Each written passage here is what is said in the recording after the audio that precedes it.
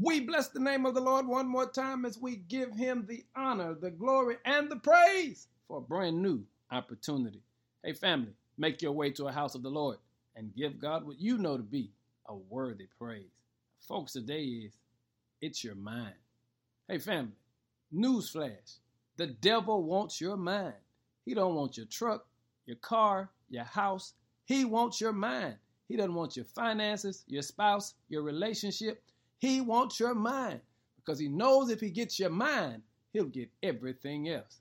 I'm here to tell you, you and I have to learn how to guard our mind.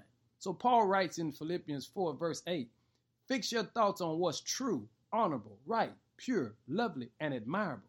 Think on these things that are excellent and worthy of praise. In other words, he says, since the devil wants your mind, you got to stay focused on that which will prosper you. If you remember the story of Adam and Eve, the devil never touched them physically.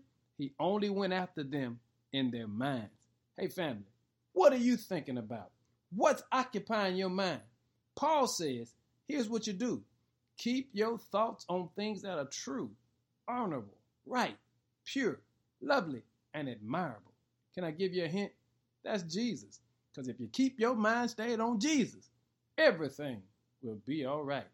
Hey, he wants your mind, but he can't have it unless you give it to him.